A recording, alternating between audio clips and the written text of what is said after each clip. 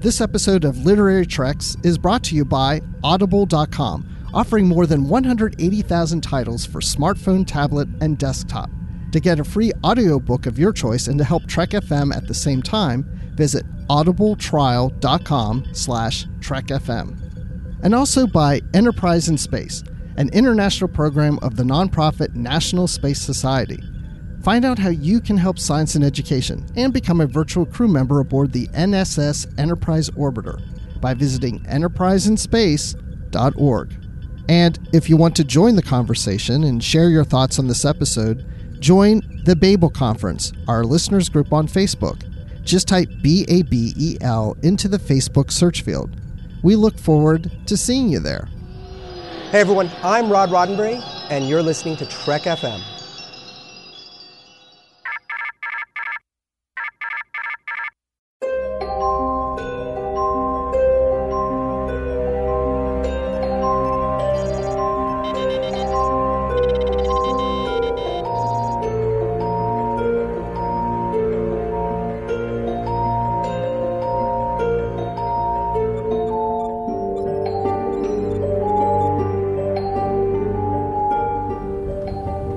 Are you taking all these books? I thought I'd take some light reading, in case I got bored. Welcome, everyone, to Literary Treks. We are your official Star Trek books and comics podcast here on the Trek FM network, and it is your destiny to be listening to us right now. It's your singular destiny. I'm Bruce Gibson. Thank you for joining us, and with me, as he always is Dan Gunther. Yay! Hi, Bruce. Happy to be here. You know what? It's 2020. How crazy is that? It is, isn't it? It's freaking weird. 2020. Gosh, I'm old. We're all old. What was it somebody said? 1990 is now the same distance away from us as 2050 is? Oh. Right? Ooh, don't say that. That's freaking me out right now. That's really freaking me out. Yep. 2050. Gosh, add 30 to your age. Oh. No, I don't want to think about it. Hi, I'm Betty White. No, I'm not quite that old, even 30 years from now. But anyway. Oh, man, oh, yeah. Hey, but you know what? It's a blessing every year that we get, that we're alive. Definitely. So, absolutely. Go. And you know what? Each year we get closer to the time of Star Trek. That's true. I'm worried that we might actually be in the mirror universe, though, but I'm still holding out hope that maybe we're not. Ooh, well, we have a little bit of mirror universe news coming up here soon. But our feature today is the novel A Singular Destiny by Keith R.A. DeCandido. This book came out 11 years ago, and he's going to be here on the show to talk about it. So, yeah, it's going to be a lot of fun. But before we do that, in our news, we have 4 things that we want to cover. Speaking of cover, we got a cover. We got the cover of the novel Picard, The Last Best Hope. And this is by Una McCormack, coming out in February 11th. And, it's Jean-Luc Picard wearing some jacket of something and holding out a badge. Mm-hmm. I have to say, I love this cover. Like, there's the moody lighting, the expression on Picard's face, holding the comm badge up. We see the kind of the backside of the comm badge. I really like this cover. It's simple, but I think it's effective. I like it too. And you know what? I was just thinking as you're saying that this is the first Star Trek novel, original Star Trek novel that we're getting with a new image of Patrick Stewart on it. That's true. Yep. It's been a long time. It is. How weird is that? So yeah, really exciting. And of course, we'll probably have Una on the show when we review that novel. But yeah, there's the cover. And I think you have a little bit of the brief summary or synopsis for it. Yeah, there is a back cover blurb, and it says, a thrilling novel leading into the new CBS series, Una McCormack's The Last Best Hope introduces you to brand new characters featured in the life of beloved Star Trek Captain Jean-Luc Picard, widely considered to be one of the most popular and recognizable characters in all of science fiction. So wow, talk about telling us nothing about what this book is about. It doesn't matter. It's about Picard, right? We don't exactly. care. Yeah, they are keeping under wraps exactly what's going on. But it sounds like we're going to get maybe some backstory or something to do with some of the new characters in the show, maybe.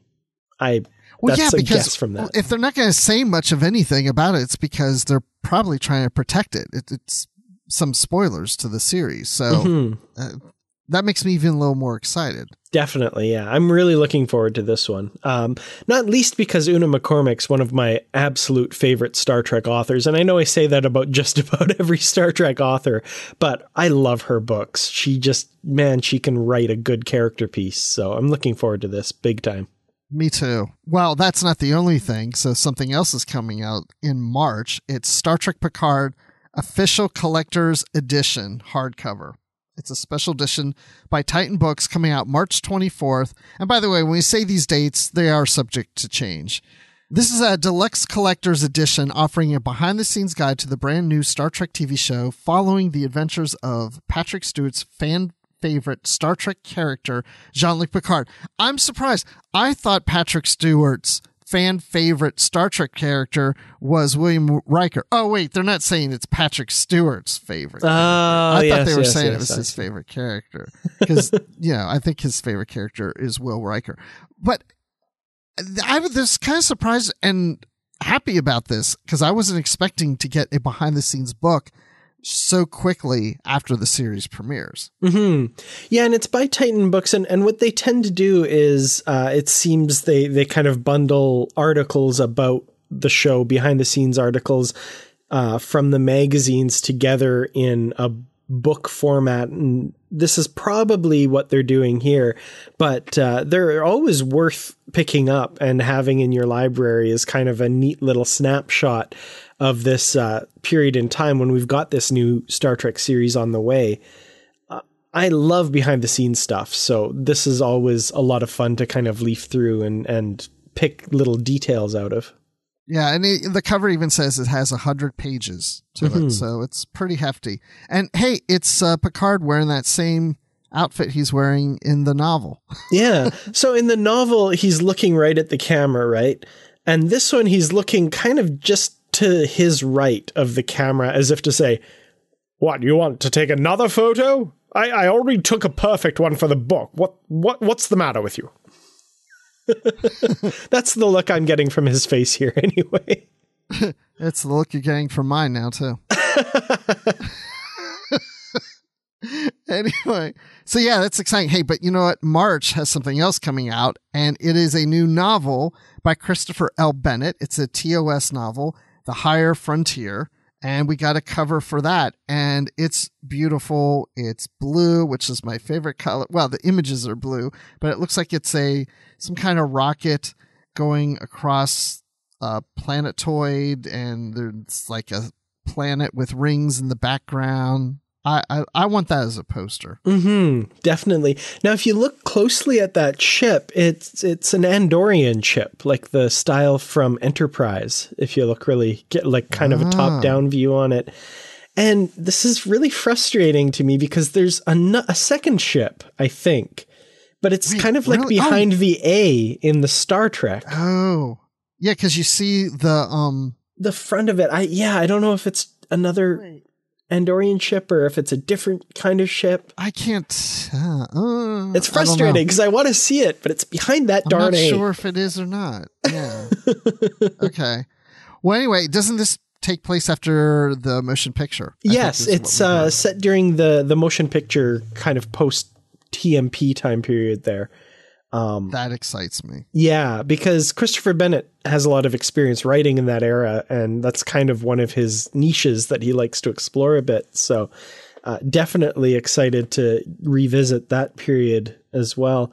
I love what they've done with this cover. They've completely kind of redesigned the look, and now Star Trek is kind of going up the side of the cover instead of the top.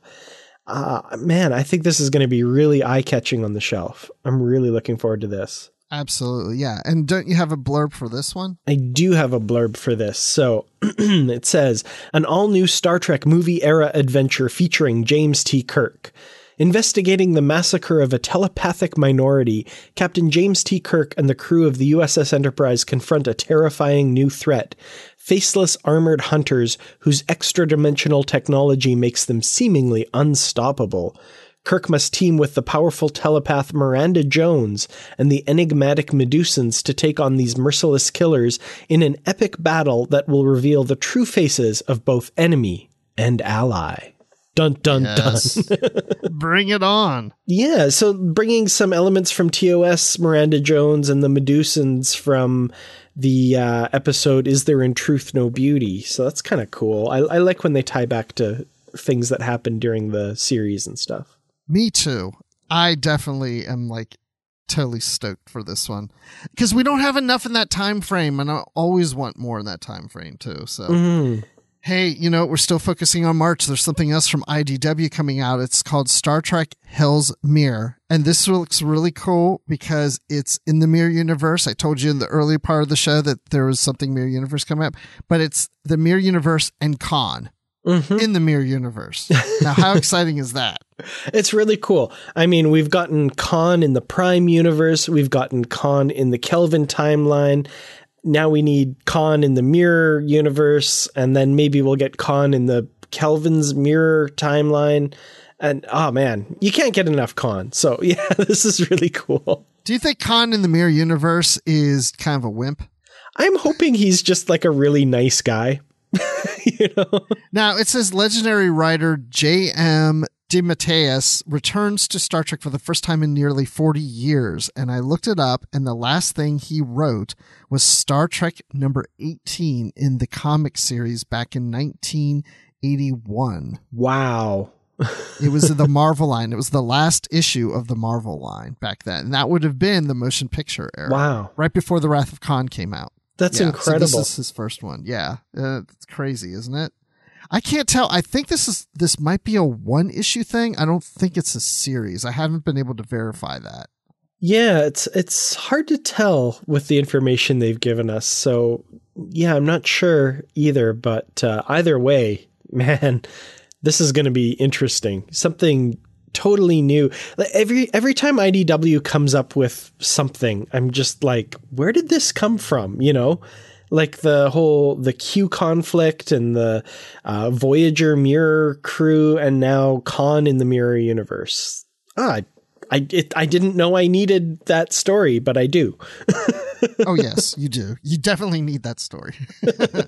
So it's going to be exciting. So that's March 25th. This first issue or only issue. I'm not sure exactly, but that is coming out the end of March, and we're looking at the cover, and it has, you know, Khan very prominent on the cover from Space Seed, and then we've got a smaller Kirk and Spock from the Mirror Universe in there. So pretty cool. That being said, I think it's time for listener feedback. So from our past shows. So let's look at feedback that we got for episode number 291. And this is the episode where we talked about Body by Starfleet, where we had Rob Perlman on. By the way, before I even get into this, this is a perfect time to read comments about exercising because we're into a new year. Mm-hmm. And I was telling Dan that I've gained the weight back that I had 10 years ago. So it's time to lose it. I'm now on a diet. So I need to exercise too. So anyway, the first comment we have is from Clayton Huston. He says, taking two of my favorite things and mashing them together. So I guess that means Star Trek and exercise. Well, see, for me, that's chocolate and peanut butter, but hey, you do you. Oh my gosh, same. Oh my gosh, same. Yeah. Star Trek's a favorite. Exercise is not for me. So I'm going to try to make exercise my favorite now. I like it. Well, Justin Oser says, I've been exercising through walking for the last year and a half, and I've averaged 4.7 miles a day this year. The 47 reference is completely accidental. Is it, though? Is it? Anyway, that means there are times when I'm watching Star Trek while walking back and forth in my living room to get in my steps. It's an interesting experience doing this because I'm a bit closer to the TV and I get to see scenes from several different perspectives as I walk around the room. This is great, Justin. I love this. Body by Starfleet sounds fantastic, and I really enjoyed the interview. I was convinced to buy the book partway through the interview as it sounds like a lot of fun, and I know there's more I can do in my exercise besides walking. It should be arriving to me tomorrow. Thanks. And then we got a follow-up that the book then arrived. So that's awesome. Now, Justin, regarding you walking around the room and seeing Star Trek from different perspectives, just imagine what that will be like when eventually we're watching Star Trek on the holodeck and you can see it from like different three-dimensional perspectives on the sets. That would be cool. I like that. Hey, you know what? That would really help my exercising if I went to a holodeck, played Star Trek, and Klingons start chasing me around. And that's how I get my exercise, because Klingons are chasing me, and I'm just running through the decks of this Enterprise or something like that. Perfect. Or you could totally just take on a character in a famous episode. So for some reason, you saying that just reminded me of like Beale and Lokai from Let That Be Your Last Battlefield running, chasing each other through the Enterprise. And I would run just like that. Exactly. The way they run is so funny because it just doesn't even look natural. But I think because the director probably told them, don't run too fast because you'll be in and out of frame in like a second. So you've got to kind of slow it down and just, it's hilarious. Kimberly Lawler says, this was a fun interview to listen to. Thanks. That was her saying thanks, not me. I really don't love to exercise, but exercise plus Star Trek could be a way to make it a bit more palatable. The naming of exercise moves in this book had me laughing quite a lot. And yeah, you know what? I'm going to challenge everyone. This is our New Year's resolution to all those who are looking to be healthier. I want you to come up with a new exercise or an existing exercise, whatever, and then give it a Star Trek name and let us know what it is. Definitely. I want to hear those. That would be great. All right. So that's all the comments we have there. But you know what? We're going to give you a bonus because it's the new year. We're going to do our listener feedback for episode 292, where it was about Dead Endless, the Star Trek Discovery novel. And we had Dave Gallender on that one. Okay. So one of the comments we got from Andrea Boot says, read it in a day. Loved it. Whoa, yes. Hey, you know what? You can tell somebody loves a book if they read it in a day. That's awesome. Mm-hmm. I was a little disappointed in that myself. Like if I'm really into a book and I read it really, really fast, then I'm like, oh, darn, it's done. And it, you know, it was such a good book, but I didn't get to stay with it for days. I read it all at once, but I've definitely done that. I remember the first time I read a Doctor Who novel was on a plane from Atlanta to Seattle, and I read it all on the plane in that trip. Oh, wow. And I was like, wow. That was pretty cool. That's awesome. Well, Janessa Ciarda says, I really wasn't expecting a giant multi-dimensional tardigrade for a psychopomp. It was trippy, and the book overall was trippy. Definitely agree with that. I particularly loved the focus on the bridge crew and giving Bryce and Reese first names. Landry was as unpleasant as her Prime counterpart was, but it was fantastic some background is given on it. Also, as someone who used to read a lot of LGBT romance and erotica, I thought the romantic feelings between Prime Culber and Alt Stamets were handled really well, even if it was only for 4 hours in book time. Thank you. Thanks for that comment. Absolutely. I think Reese was given a name in the show at some point. I don't know if it was ever said, but it might have been in a script or something like that too. So, but yeah, I love that we got that focus on some of those characters that we didn't before. And Justin Oser says, great interview, and I absolutely loved this novel. The surprise in the setup is something I suspected a bit early on, but wasn't sure of it until the Landry reference. I love these kind of stories and the possibilities they open up. From the fantastic character work for Stamets and Colbert to building out the main characters in new and delightful ways, to seeing more of the bridge crew, to fleshing out what we know of the mycelial network, to the great new alien species. This novel was delightful from beginning to end.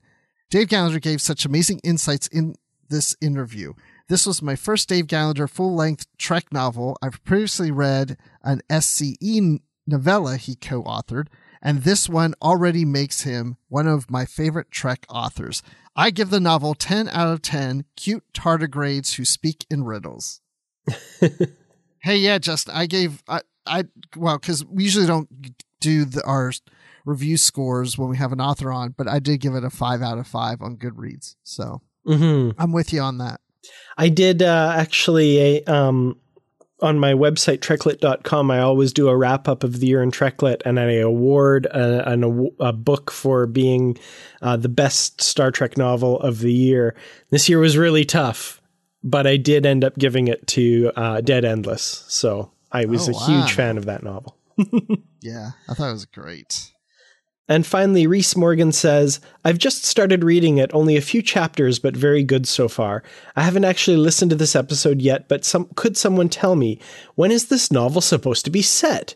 As Tilly is an ensign but hasn't started the command training program, it must be in season 2, right?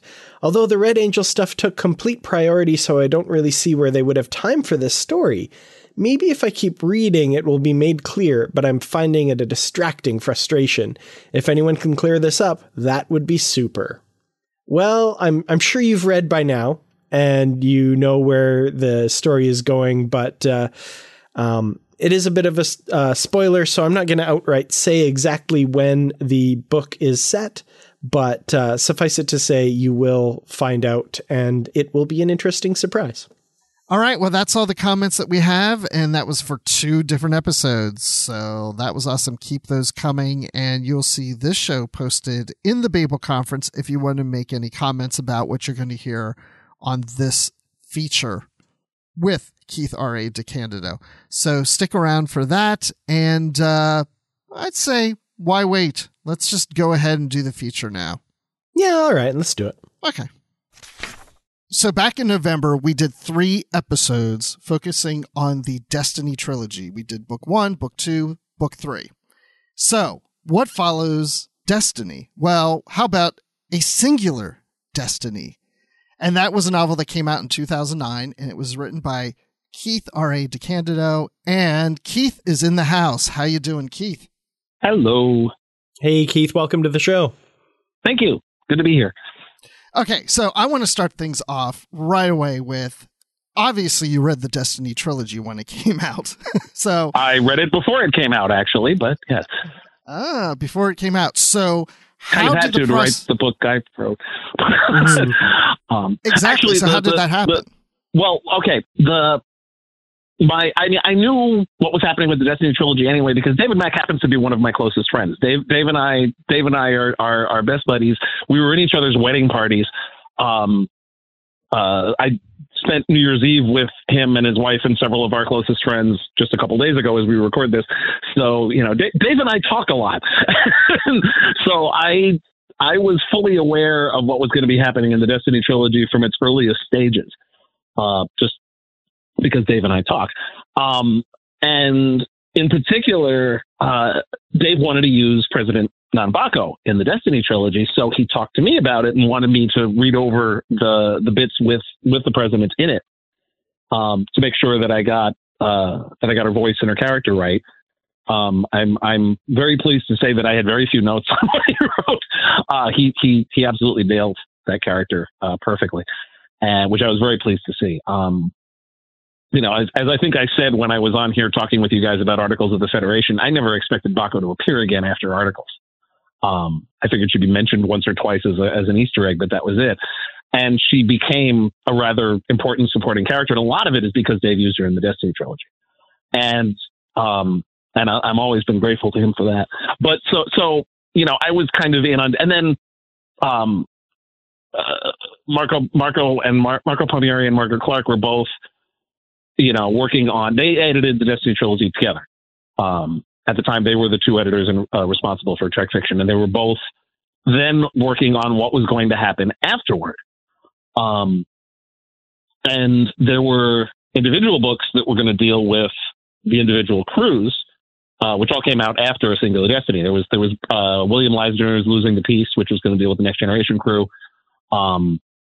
I'm blanking on what the next Titan book was, but there was going to be another Titan book that was going to deal with how the aftermath from Titan's perspective. I think that was one of Christopher Bennett's books. I think that was over a Torrent Sea, if I'm remembering correctly. Yes, over a Torrent Sea. Thank you. And Kirsten Beyer was going to be dealing with both the prelude and the prelude during and after Destiny from Voyager's perspective and with Full Circle.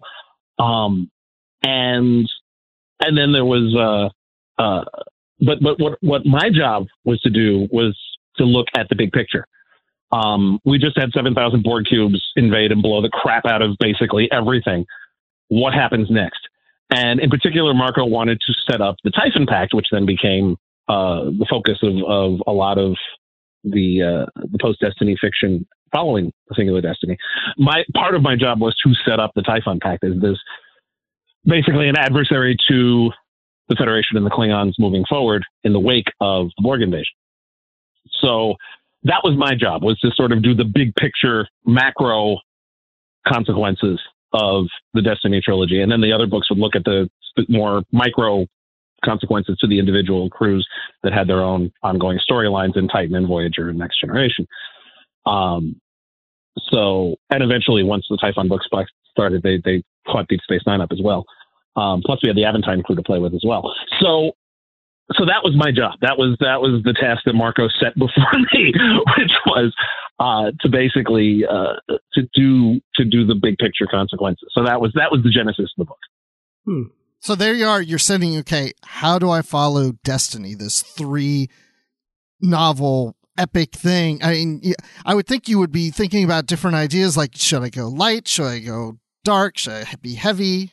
What was your thought process at this point? Well, see, the thing is, this was right in my wheelhouse. I am much more interested in the aftermath of conflict than the conflict itself. I kind of already done this, ironically, with another David Mack story in the Starfleet Corps of Engineers series. We did Dave wrote a 2-part story called Wildfire, in which we killed like half the crew, including one of the main characters, and I was not interested so much in that story as I was what happens next. I'm much more interested in family than I am the best of both worlds, if you know what I mean.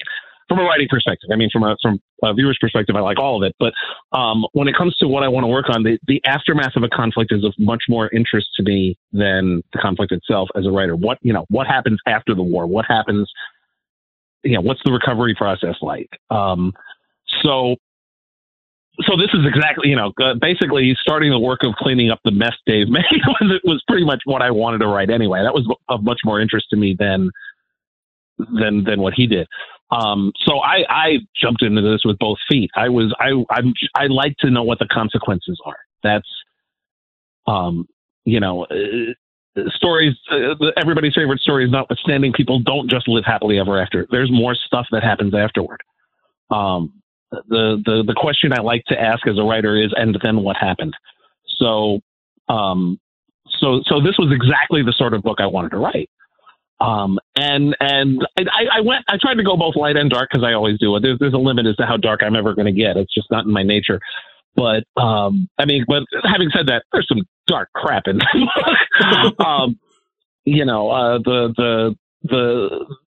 my favorite parts to write in that book were the interstitial bits between the chapters, where I just looked at different ends of the universe and different aspects and different responses to the Borg invasion.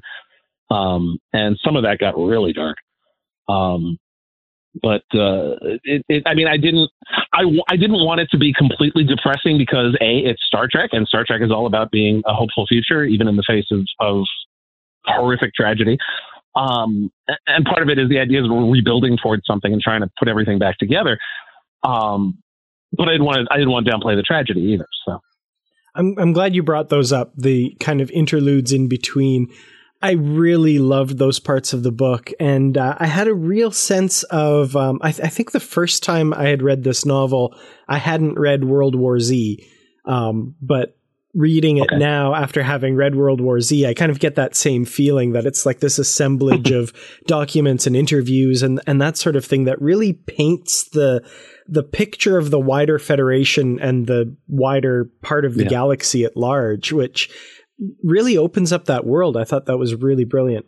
One of my favorite things that I read when I read Watchmen, when I was in college, I think, when I read Watchmen, and the bits at the end of each issue. It started with the excerpts from Night Owl's, the original Night Owl's autobiography, Under the Hood, and then each issue had something else, magazine articles and interviews and scientific papers and all sorts of other weird stuff. And I love that. It adds so much wonderful texture to the universe. And that's what I was going for there. There's always larger consequences and there's always smaller consequences. And in particular, I wanted to show how this was affecting people all over the place, good and bad. That was trying to get a sense, because it's really easy in any, ongoing dramatic thing. You get very insular because you're focused on your main characters. You're doing Next Generation stories, so you're focused on Picard and the Enterprise and that crew. You're doing a Titan story and you're focused on that ship. Discovery's focused on that ship. Deep Space Nine is focused on that station. It's all the same group of people that you're focusing on because they're your main characters and you're supposed to. And I really wanted to expand out that focus to everybody else. Because this was a major event. What effect is this going to have on some dude on Deneva, on, person serving on as transporter chief on random ship? What does that mean for all these different people? How does it affect the economies or the socioeconomic structure of all these worlds that have been devastated, or all these worlds that are taking in refugees from the worlds that have been devastated? Suddenly, Capella needs to produce a lot more top line because they leave in a lot more of it now. Stuff like that. Those sorts of real world consequences and what it means for the average everyday person. And it makes that world feel that much more real too. Like you picture yourself in that situation as, random citizen on planet B, and how would you deal with this? You're not going to necessarily be some big Starfleet hero.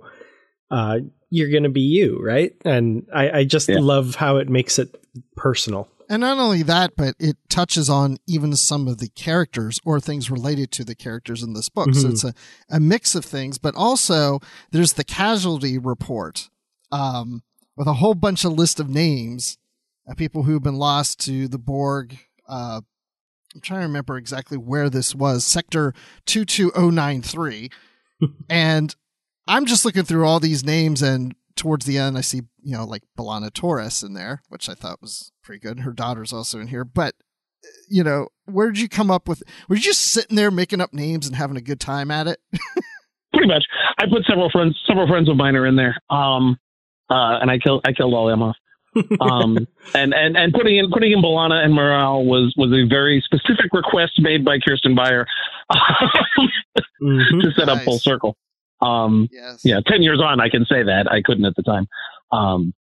Mostly at the time the book came out, I was just, you'll see. Kirsten specifically asked me to put that in there. I do remember reading that in 2009 and going, oh, and just like, I need that Voyager novel when it comes out. What's going on? Which is exactly why we put it there. Yeah, exactly. Yeah. Yeah. So there was a plan. That's hell was. Yeah. Oh yeah. We like to troll our readers. It's tremendous fun. So one of the main characters we have in here is Sonek Pran, who is part human, Vulcan, Betazoid, and Bajoran. Yes. And now he used to work under President Zeif, and then he became a university professor, and he gets recalled back in because they want him to get in talks with Empress Donatra and of the Imperial Romulan Senate. So I'm just curious, because I found it interesting as I was reading this, and I thought, I like this character, but then I thought, why did you decide to create a whole new character and not use an existing character to carry through this book? Sonek Pran is a type of character that I have been wanting to write for a very long time. I wanted, and the reason why I didn't want to use an existing character is because it wasn't an existing character I thought who really quite fit this mode. I wanted somebody whose superpower, for lack of a better phrase, is talking to people. About 25, 30 years ago, back when I was on the GD online service. This was back when, we had monochrome monitors and scrolling green text and 9600 baud modems were super fast. There was a thing a bunch of us did on Genie and the science fiction roundtable where we were doing sort of basically writing ourselves in an adventure story where we each had some kind of superpower and everybody else gave themselves all these cool powers. My power was the ability to talk to people. There was no violence involved. There was no of any kind. It was all just talking. It's a very Star Trek kind of power to have. And so that's what I wanted, a character where his specialty was talking to people and talking things through and getting them to think about things. And also somebody who just has a good instinct for personalities and interactions and politics and such. He actually, well, technically, yes, he did work for Zeif. He had advised several different presidents. The three presidents prior to Zeif had all used him as a consultant in various century things. The problem with Zeif was the only president who never actually listened to him. And when the Dominion War actually started, they basically kicked him out and told him to go back to Mars and teach. He was always a college professor. That was always his calling. But he had an extensive background working in politics as an advisor and as a consultant, doing exactly this sort of thing, until the Dominion War, basically. And then finally President Bacco actually, called him. They hadn't prior to this because they didn't think he'd be interested. But they bring him in, yes, to talk to Dinatra. One of my favorite things that I did was actually break up the Romulan Empire, which I thought was a natural consequence of what Shinzon did. And I was always kind of disappointed that they just wound up putting them back together again. But I thought it made for an interesting dynamic. And having Talara and Dinatra facing off against each other like that. So I thought that was a good in to bring Sonek back into the fold from a story perspective. And like I said, from a writer's perspective, there wasn't an existing character who was exactly this sort of person. I wanted somebody who was a civilian, first of all, of which there are very few in the Star Trek universe that we see on a regular basis. And I mean, there may have been a diplomatic character I could have used, but not that many really. I mean, Spock pretty much is, I could have done this with Spock, but I didn't think that would really work. Yeah, he's overused. There's too much baggage there. Yeah. And Worf is back in Starfleet at this point, so it's either that leaves me with basically Lwaxana Troi or somebody new, and or somebody. There may have been one or two one-off characters I could have used, but I wanted to create one, and also in particular, this character was based partly on the folk singer Arlo Guthrie, as well as Pete Seeger and a few other people. And his speech patterns are very much Arlo's speech patterns. Arlo Guthrie is actually a Star Trek fan, so I did this in the hopes that he would enjoy it. I have no idea if he's read it or even, I sent him an email saying, hey, I wrote this book with the guy based on you in it, and I don't know if he read it or not, but Arlo Guthrie has been a hero of mine since I was a little kid, and that's why he's got the music background, and again, like I said, his speech patterns are very much patterned on Arlo Guthrie's speech patterns. He plays the banjo. His daughter's into music. That's a Pete Seeger thing, is the banjo. But yes, but Pete Seeger also is one who was always big on using music and using songs to bring people together. Which is why I had the jam session on the Aventine, which is one of my favorite scenes that I've ever written. And Pete Seeger is the one who brought there's the song Estadio de Chile, which is in there about Victor Jara, which is that's a real song, real story. Victor Jara was an actual historical figure in Chile in the late 60s, early 70s. And I thought his story was particularly inspirational in light of the Borg attack.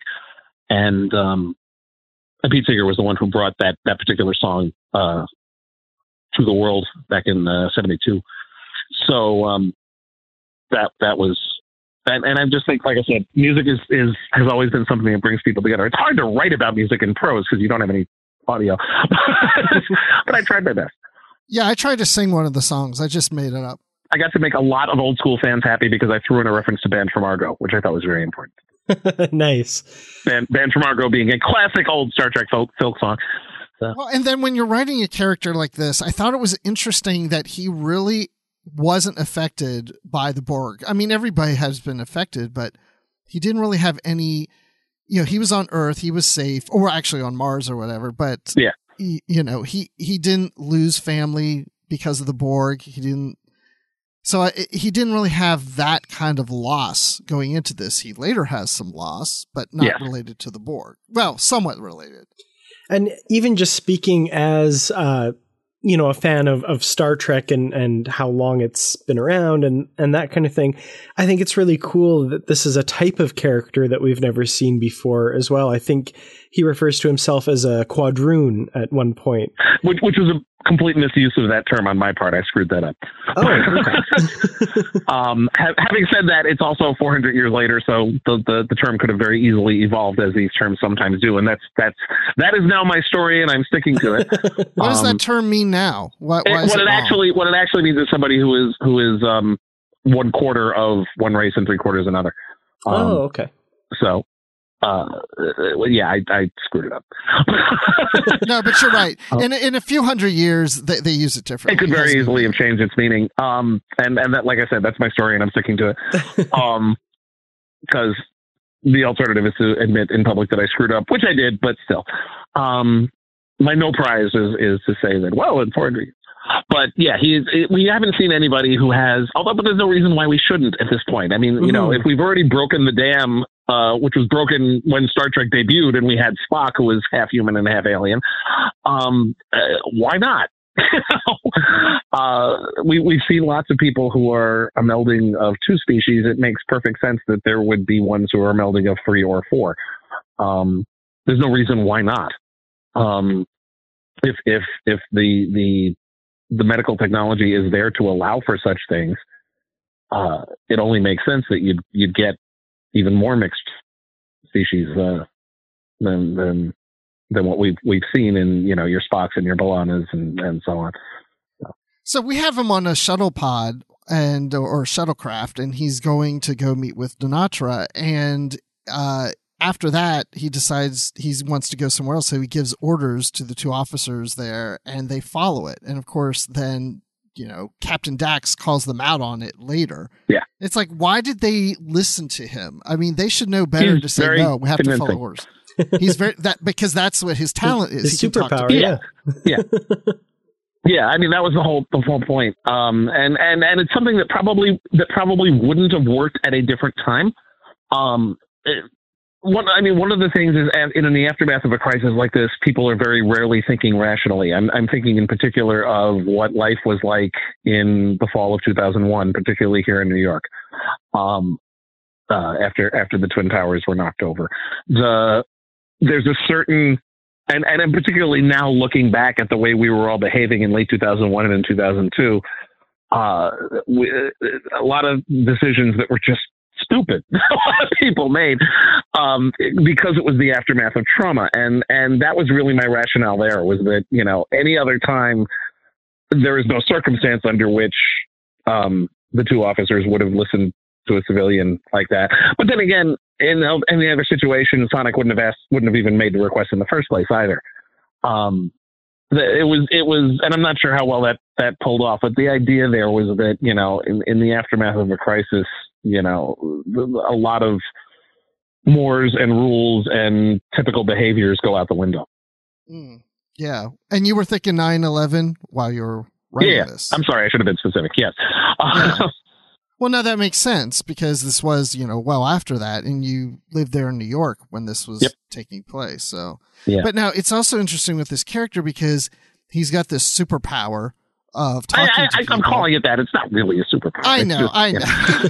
Well, anybody who's listening to this that's read the book knows that it's not a superpower, but we're calling it a superpower. But no, he has this talent. He has this talent that he can talk to people, and he's very good at diplomacy and convincing people to do things. But every superhero has their weakness, and even with his power, he does not have a good relationship with his son. He cannot seem to do with his son what he does with other people. Mm-hmm. Yes, which was deliberate. I was trying to make him, I was trying to give, I didn't want him to be flawless. And that was, to some extent, that was, his basically all but commandeering a shuttle and going off on his own was also to show that he's not completely flawless, because he shouldn't have done that. Yes, he was apologizing.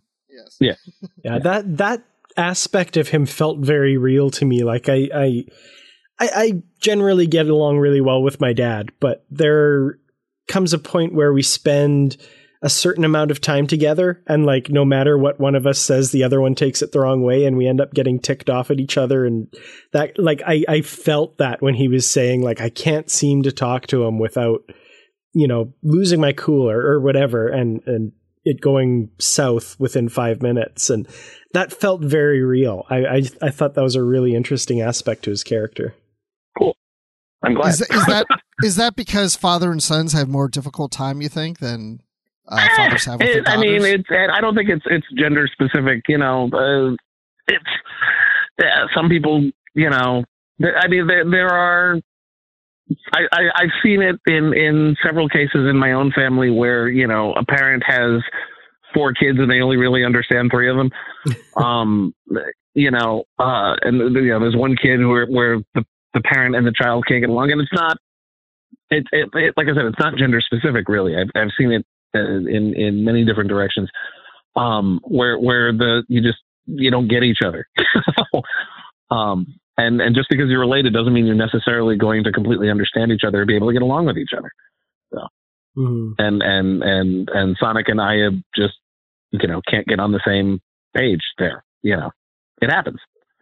So now this is the cool thing also about this book, is because you said you did Articles of the Federation. You thought that would probably be it. And then Nan Bacco is used, and some of those characters are used in the Destiny trilogy. And now you got to revisit these characters once again. This was the second time for you to use these characters. Is that correct? Well, third, really, because there was a Time for War, Time for Peace. Oh, that's right. That's true. When she was running for president and then got elected, and then Articles, and then this. So third time really with Bacco and with several of the characters, including Esperanza Pinheiro and a couple of others. But yeah, and there were several characters from Articles who came back as well, several counselors and staff members and such. So that was nice. And a couple characters, and there were a couple characters that were actually other characters created, like Dave Mack.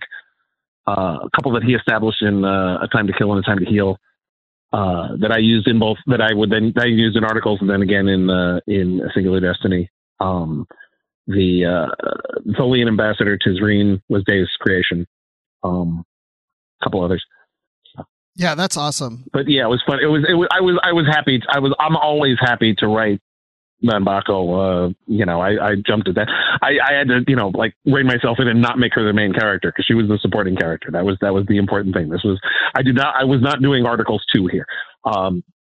The story was bigger than that. She was supposed to be a supporting character in this. I could very easily have just, you mentioned before an existing character. The existing character could have been Nan Bacco, but she's the president. She's got 800 million other things to do.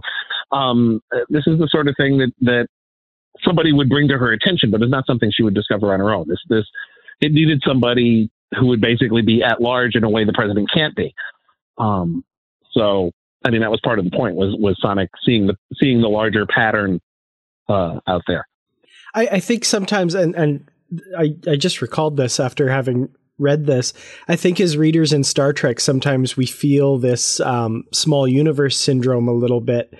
And I love that there were a few moments in this book that remind the readers that, not every person in the Federation has intimate knowledge of all the things that somebody watching Star Trek does. When it was brought to her attention that Captain Dax had this relationship with the Klingons and with Martok, and, oh, she's a member of the House of Martok? How'd that happen? Oh, cool. Okay, we can use that. I love those little, not everybody's intimately familiar with Worf and his adventures and Dax and all these people.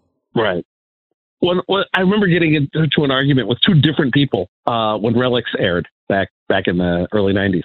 because these were two people, longtime Star Trek fans, who were complaining about the fact that basically the crew did not give Scotty enough reverence. They should have been respecting him. And I was like, no, they shouldn't, because they're not people who watch Star Trek. They're just people in the world. This is just some old guy. You know, Right. you know, the rest of the Star Trek universe does not view the Star Trek characters as the main characters in the TV show. They view them as people on a ship doing the same job doing a job. They're just people. The treating him with reverence is how a Star Trek fan would treat them. Treating him with annoyance at him being a pain in the ass is how LaForge should treat him. Because he was being a pain in the ass. It's a larger universe, and the nature of this of dramatic fiction is that you tend to focus on your main characters, even in an ensemble piece.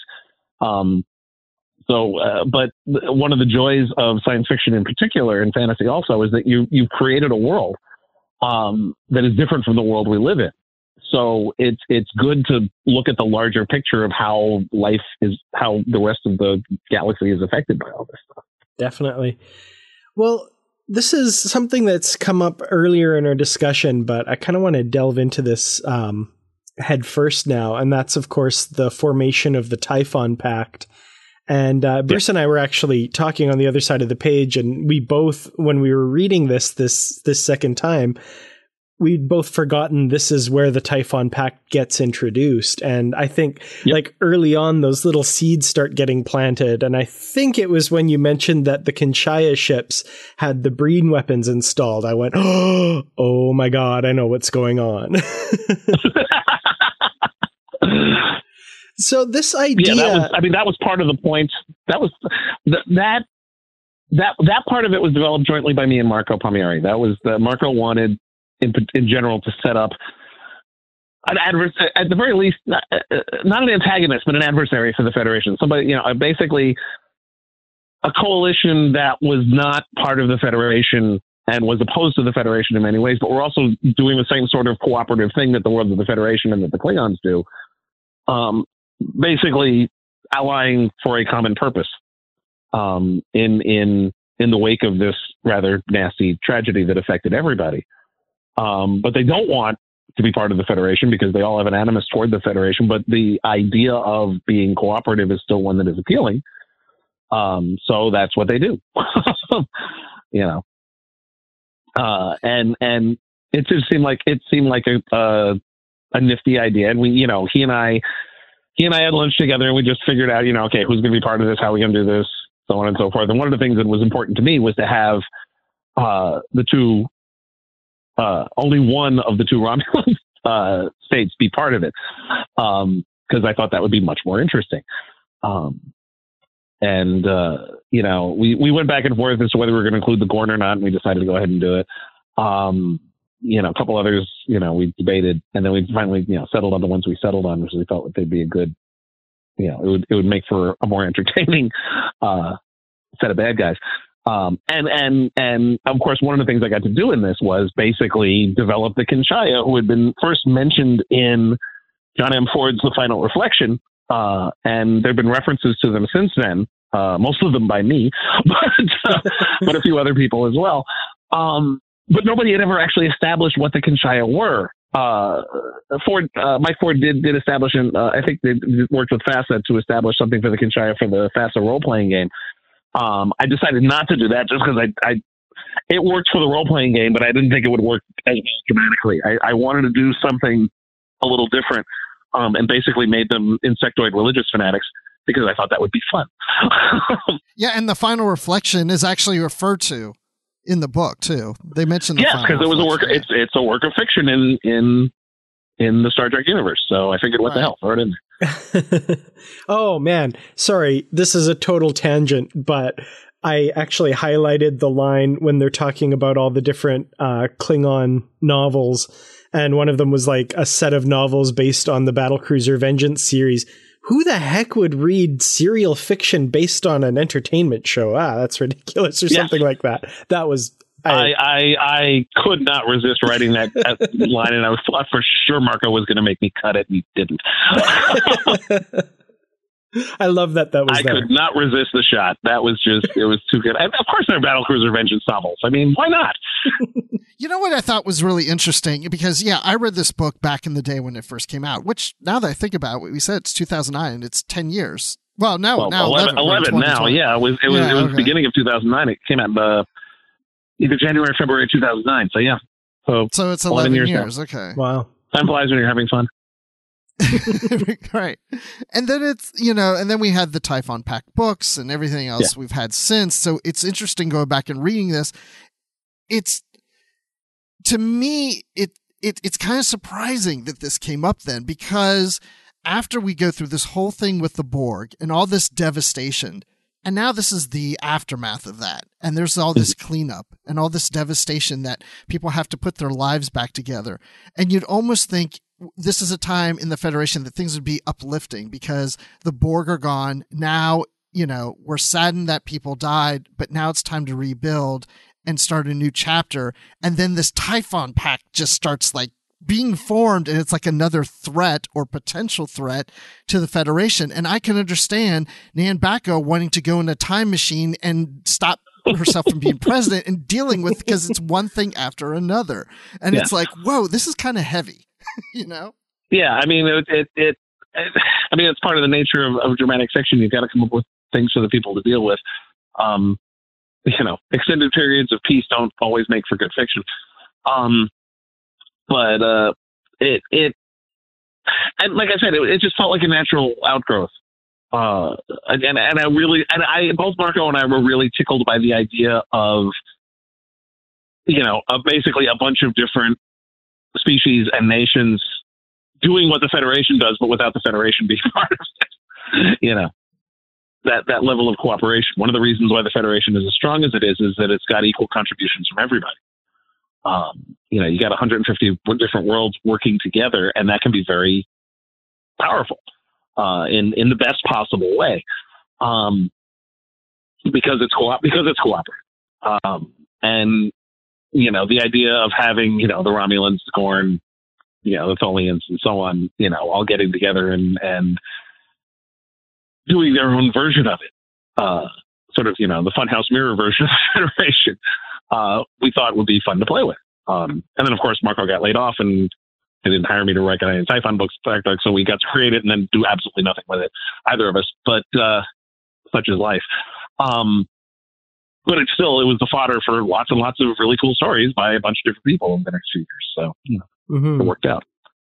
Which actually brings me to the kind of last point I wanted to talk about here, which is kind of the legacy of what you guys created here.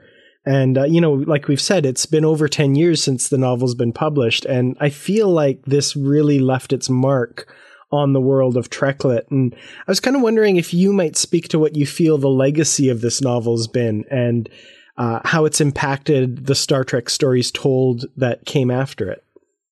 Well, I think it's continuing the work that I did in the articles as well, which is to just show one of the things that always frustrated me. And one of the reasons why I wrote articles in the first place was we never really got to see the Federation government. It's always Starfleet doing all the work on behalf of the Federation, rather than, Starfleet being a part of, an arm of the Federation. It was always seemed to be acting almost unilaterally, which I didn't think was really fair, especially because we got so much detailed looks at the Klingon government, at the Romulan government, at the Cardassian government, the Bajoran government.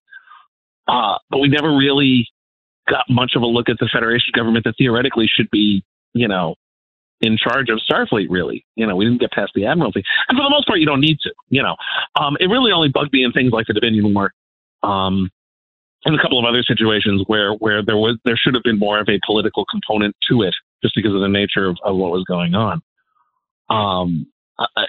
So I think having that both, in the Articles of the Federation, the aspect of it that Dave brought into Destiny as well, that was a major part of it. And what I did in a singular Destiny was to just bring the Federation civilian government more into a certain sense of prominence in what's going on in the galaxy, because it would, the nature of a Star Trek story is that the Starfleet characters are going to be the focus, which makes sense. But one of the advantages of a series of novels is that you're not limited by doing a 44-minute episode or a 42-minute episode or whatever. You've got more storytelling space, so you can show the wider impact and the wider support that Starfleet would have. And I think, A Singular Destiny was part of the opening up of the Federation government to that, which got then used quite a bit in the Typhon Pact stories and beyond, and in the Fall miniseries and so on. So I think that was the main thing it did was give us a more making the entirety of the Federation more a part of what Starfleet's doing than it was before, which I think is good. I think it works better, and it also just helped. Yeah, I mean, one of the advantages at the time we were doing this, basically until they announced the Picard series, the 24th century was completely free. It was, all the new Star Trek between 2001 and now has been either in the 22nd or the 23rd century. The 24th century had been completely abandoned by the screen iterations of Star Trek. So we were really, and the direction, and a lot of the direction that the fiction took. I mean, honestly, it was. I give most of the credit to the A Time 2 miniseries for sort of setting everything up for both Nemesis and then what happened after Nemesis, because that was the completely open field after that, because that was the farthest forward the timeline had gone. So I think the impact it had was just continuing the work that we'd already started in A Time 2, and that the Destiny trilogy took it even further, and just continuing the aftermath of that. And everything that has been done since is sort of built off of what Dave did in the Destiny trilogy, first cleaning up after Destiny, and then dealing with the Typhon Pact, and then the Fall, and then cold equations and so on. And all the different stuff that's been going on with the Section 31 stuff that Dave and Dayton have been doing, and so on. It's all continued very nicely, and what Una and David George have done with the Deep Space Nine stories moving forward. So it helped shape the fiction, or continue the direction the fiction had already been going in, which has been great. It's pretty much going to have to come to an end now, because the Picard show is going to, kick it all to the curb. But that's fine. This is what happens with tie-in fiction. Every new iteration of Star Trek will come along and mess up what we did before. Well, don't you feel like you want to call Kirsten Beyer and say, "Hey, come on, you were part of this with us. Why didn't you try to save this continuity?" That's not how the business works, and Kirsten knows that as well, better than anybody.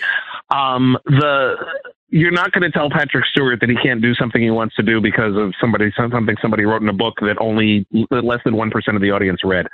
And that's the thing. Tie-in fiction reaches, less than 10% at the very least. The best-selling tie-in novel reaches less than 10% of the worst-rated episode of a TV show.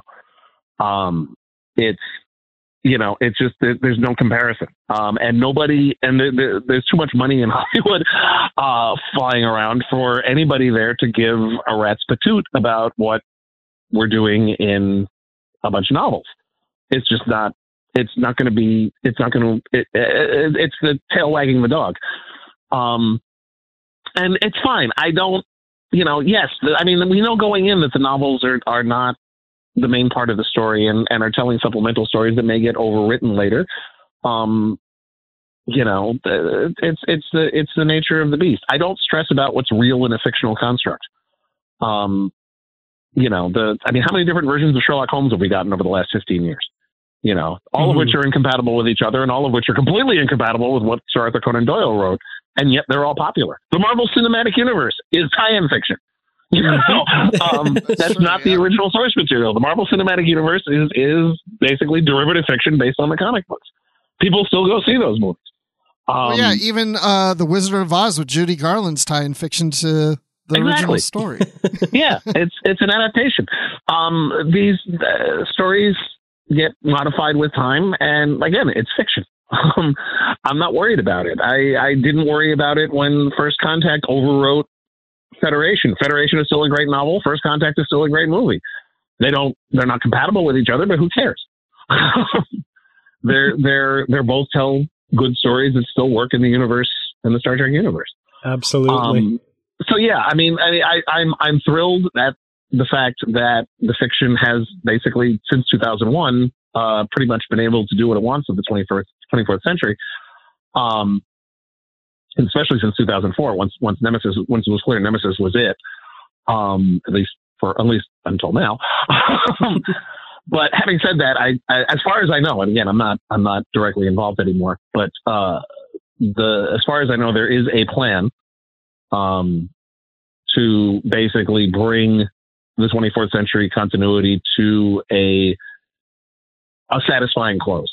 The idea is to not just pull a Disney and just go, sorry, these are gone now, and but to actually like tie everything off and then move forward, with stuff that's based on what's been on screen.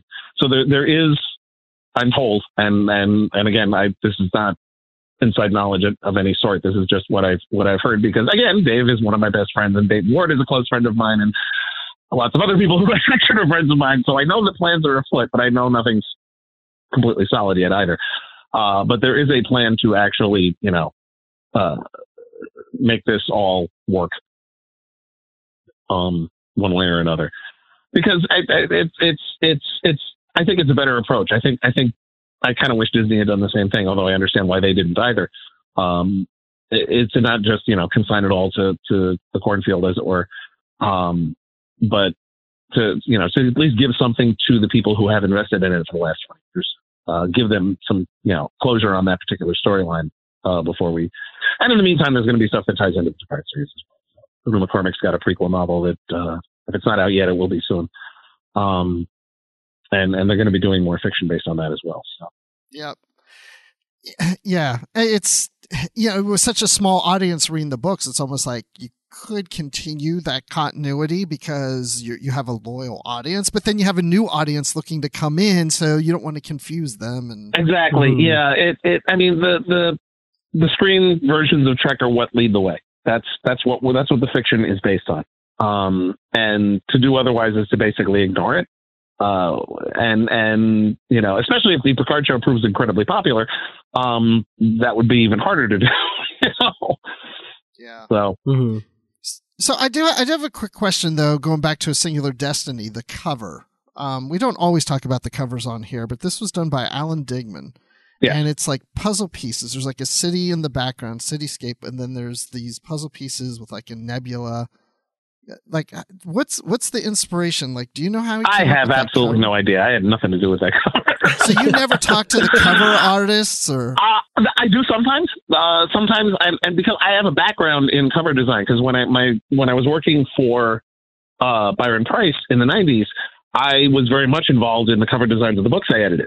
I edited a whole bunch of things, and I did a lot of design work, and not direct design work, but art direction. And working with art directors and working with artists and working on that stuff. So I have some experience in this. How much, but also, honestly, one of the reasons Marco and Alan and the art department at Pocket worked out that cover. But part of the problem is I had no frapping clue what to do with that cover for that book. Because it's such an atypical book. Mm-hmm. I didn't know, and I was grateful when I saw the cover, because I'm glad somebody freaking thought of something, because I didn't have any clue. I think it works because the idea of, in particular, the puzzle pieces, I think is a good metaphor for what is happening in the book. It's basically putting together what's happening in the galaxy from all these little clues going around. So I think that was a nice metaphor for what the book is doing. But I in this particular case, I unfortunately did not have anything. Wish I had. Well, you did a great job at not influencing the cover. So there you go. There you go. Oh, the other thing I was just thinking, because you were talking earlier about, having lunch and talking about the book and all that stuff. Every time we have authors on, it usually comes up of them having lunch with an editor. And I'm just thinking, is there a particular spot in New York where this is going on? Because I want to sit in and listen in. Well, I don't know. I mean, it only happens if the editor, if you happen to be, I'm in New York and so are Pocket's offices. So that made it easier. So then saying that, I would ask then if you have anything new, Star Trek or non-Star Trek related, that you've had lunch with editors or not had lunch with editors that you have coming out soon. Nothing I can really talk about quite yet. Well, that's not true. I've got, I'm working on a bunch of different things right now, one of which is the next Precinct book for my original novel series. The Precinct book, the next one is called Phoenix Precinct. I'm also working on the next book in my urban fantasy series, which does not have a title yet. The series does. The series is The Adventures of Prom Gold. And the next book has a plot for it. I just got to sit down and write it. That's the same thing with Phoenix Precinct. I'm hoping to have those out in either 2020 or 2021, depending on how quickly I can write them. Currently, I am working on a collaborative science fiction novel. It's an author named David Sherman, who's written a great deal of military science fiction. David wrote 2 books in a military science fiction series called The 18th Race. First 2 books are Issue in Doubt and In All Directions. The third book is going to be called To Hell and Regroup. And David, unfortunately, has been unable to finish the book on his own. David was a Marine in Vietnam. And as he's gotten older, it's gotten harder and harder for him to actually write military action. It's kind of triggering his PTSD a little bit from those experiences. So I edited the first 2 books for, at the time, Dark West Books. It's now being published by Eastbeck Books. And so David asked me to basically take what he'd written of book 3, which is some chapters and an outline for the rest of the book, and to finish the book for him. So that's going to be a collaboration between me and him.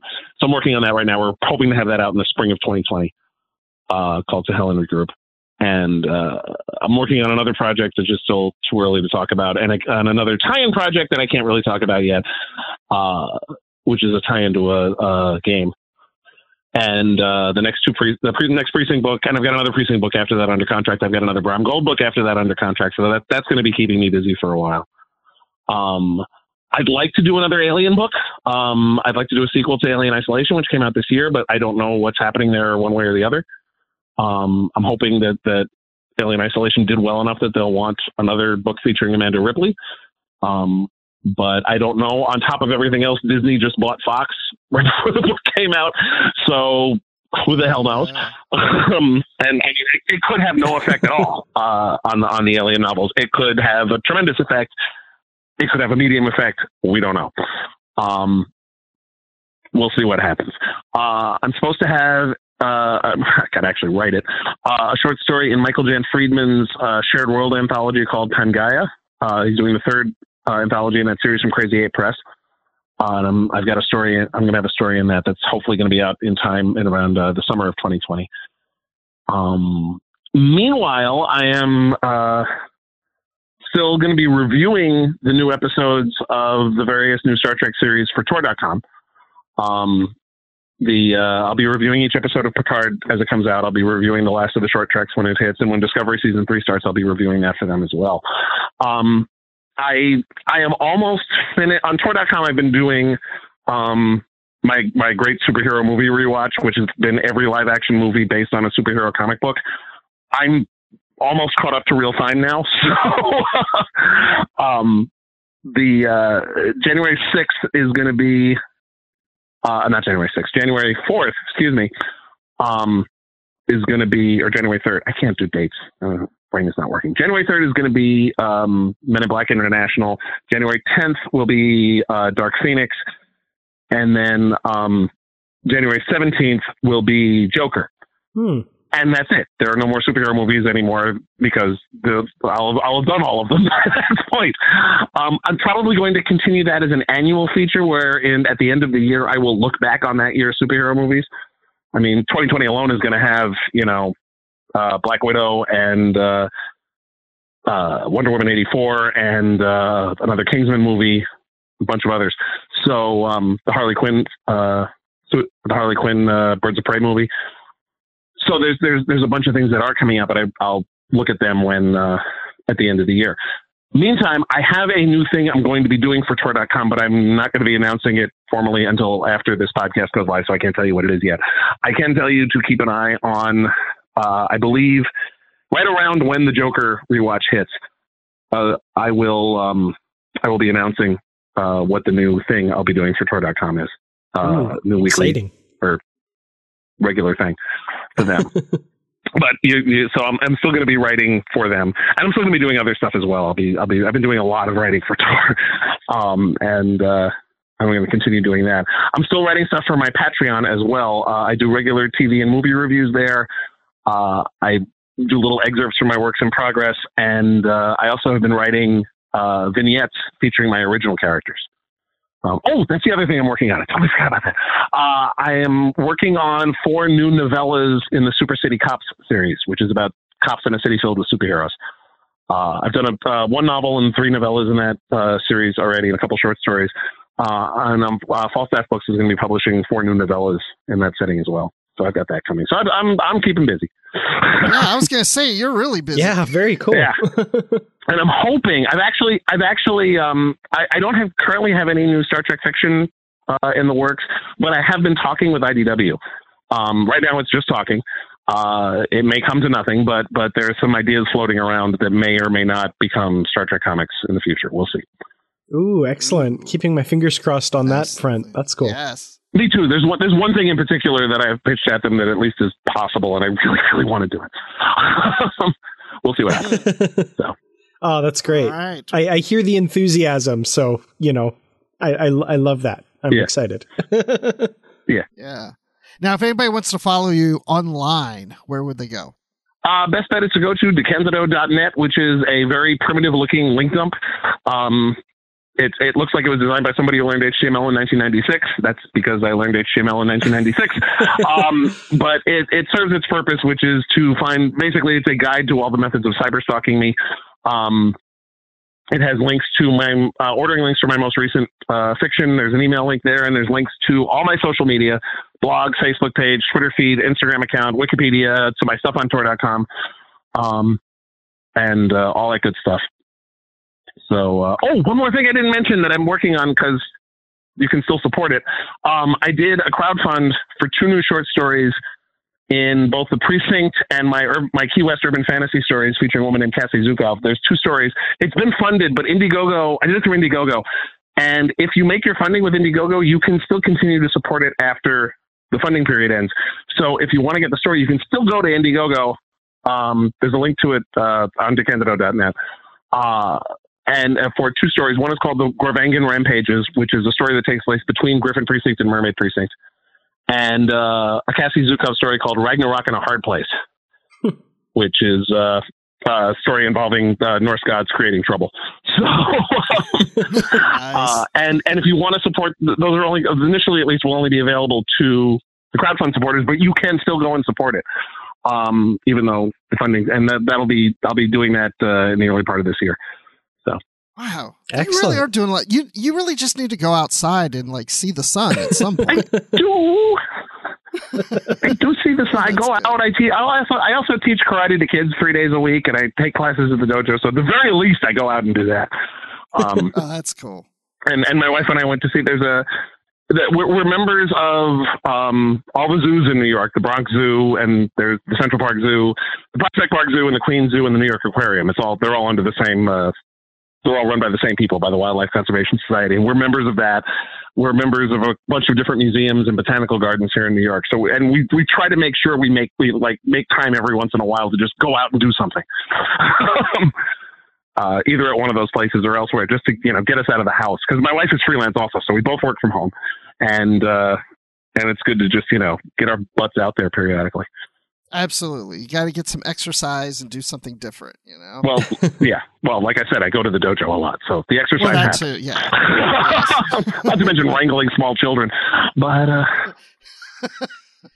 All right. Well, thank you for joining us. And, we're going to have you back when we read one of your other novels sometime. I'd be okay with that. All right. Awesome. Thanks a lot. I love that Keith mentioned that he learned HTML in 1996 because I think I did too. And like when I look at websites nowadays and I'm trying to think, every once in a while, the thought just pops into my head. Oh, I could add frames to this. Do you remember frames? Weren't frames amazing? Wow, that is so 90s. Not good. Wow. No, I didn't really get into it like you guys did, but man, I remember it was late 95 when I first signed on to the internet, and I'll never forget that. No, I'm sorry. I take that back. It was late 94 when I signed to the internet. Yeah. But wow, what a great thing that was. Well, it's been fun talking about being online today, but this isn't the only thing we've been discussing here on the network. So here's a quick look at some of the other things you might find somewhere else here on the network called Trek FM. Previously on Trek.fm, continuing mission. Why they killed that officer, what they have to do with Project Perseus. Can I just throw my 2 cents worth in and say, I know who they are. They're Smurfs. Oh, if only. From the planet Smurfia. Tell me I'm right.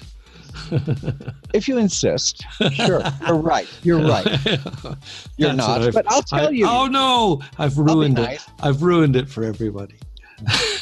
So, that's the first mystery, and then a series of other mysteries happen as it becomes clear that on at least one other of the Visionary class ships that they're now well on their way outside Federation space, that there was a saboteur. Earl Grey. But the first day of shooting, I shook his hand and I said, Mr. Nimoy, you seem to think I know what I'm doing here, but I really don't. And he had said to me in the audition for the Vulcan mystique, think 1,000 years of wisdom behind the eyes. And I thought, oh my goodness, that's a tall order. Yeah, that's a lot. That's a lot to put in the eyes. Literary Treks. We're not messing around anymore. The reset button is gone. Characters' lives are going to move forward. Fortunes are going to change. When things happen, you can take it seriously. It's not all just going to get forgotten by the time the next book comes out next month. This is going to be something that is going to carry forward and is going to have lasting repercussions on all of the literary books, not just the ones written by Mac, not just the ones in this particular subseries, but by joining them all together and having nods to the Star Trek Corps of Engineers, to Voyager, to DS9, to Enterprise. Standard Orbit. We've had some various folks in guest star roles and things that had passed here and there, the last year or so, and all of that is sad. But when somebody who was really a part of the foundation of what Star Trek is and what it became, it really hits you kind of hard. And that's what else is happening on Trek.fm. Check out all these shows and join the conversation about your favorite corner of the Star Trek universe and beyond, and you'll find us wherever you get your podcasts. If you're an Apple user, be sure to hit that subscribe button in Apple Podcasts on iPhone, iPad, or Apple TV, or the desktop iTunes app to get the latest episodes as soon as they're published. And if you have the time, we'd really appreciate it if you leave us a star rating and a written review. We would love to hear your thoughts on the show.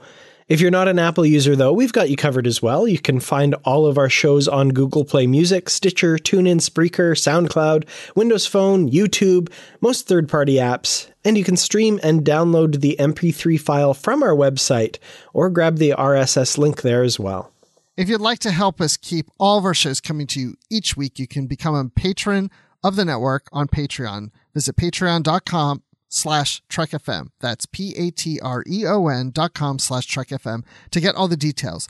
Perks include early access to episodes, exclusive content, producer credits, and more, available through our special patrons website, Patron Zone. It requires a great deal of money to produce, host, and distribute these shows each month, and we really appreciate any support you can give us and hope you'll join the team. Again, you'll find all the details at patreon.com/trekfm. We'd love to hear your thoughts on today's show, and there are many ways for you to do that. Of course, at the top of the show, you heard us responding to listener feedback from the Babel Conference, and that really is the best way to make your thoughts known. That's our listeners group on Facebook. Just type Babel, that's Babel, into the search field on Facebook, and it should come right up. If you'd like to send us an email here on the show, you can use the form on our website at trek.fm/contact. Choose to send to a show and select Literary Treks, and that'll come right to me and Bruce. You can also find the network on Twitter at TrekFM and on Facebook at facebook.com/TrekFM.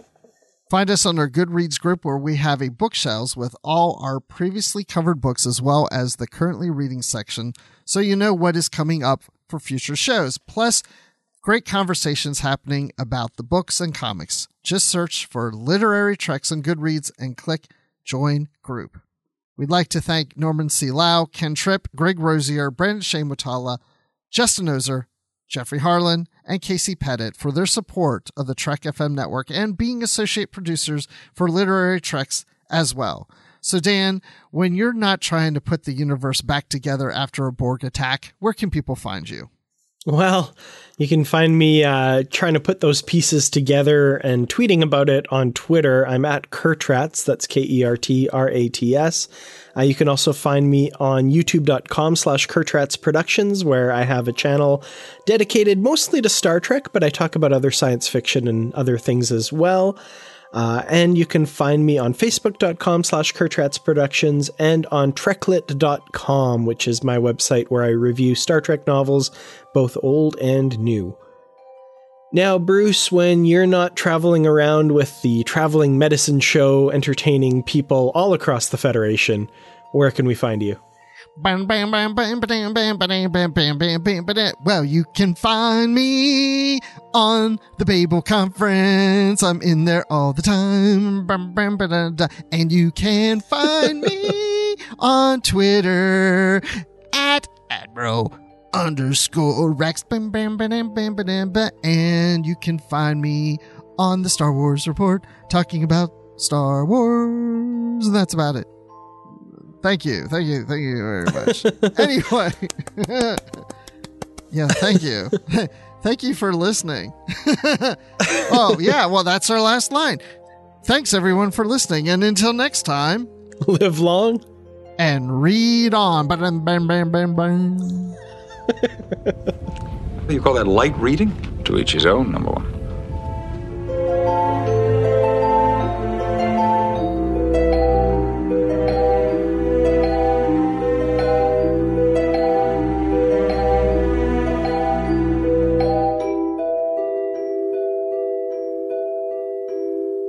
You know, you guys didn't even ask about like the SCE and Gorkon parts of the story. You know what? I was going to ask about the SC, and then I forgot. Because the main character on the Musgrave that I did, Hadjik, that is totally Zelenka from Stargate Atlantis. Oh, I can see it. Yep, absolutely. Yeah. I wanted to put Zelenka in the Star Trek universe, and that's who Bojan Hadjik is. Yeah. Oh, that's great.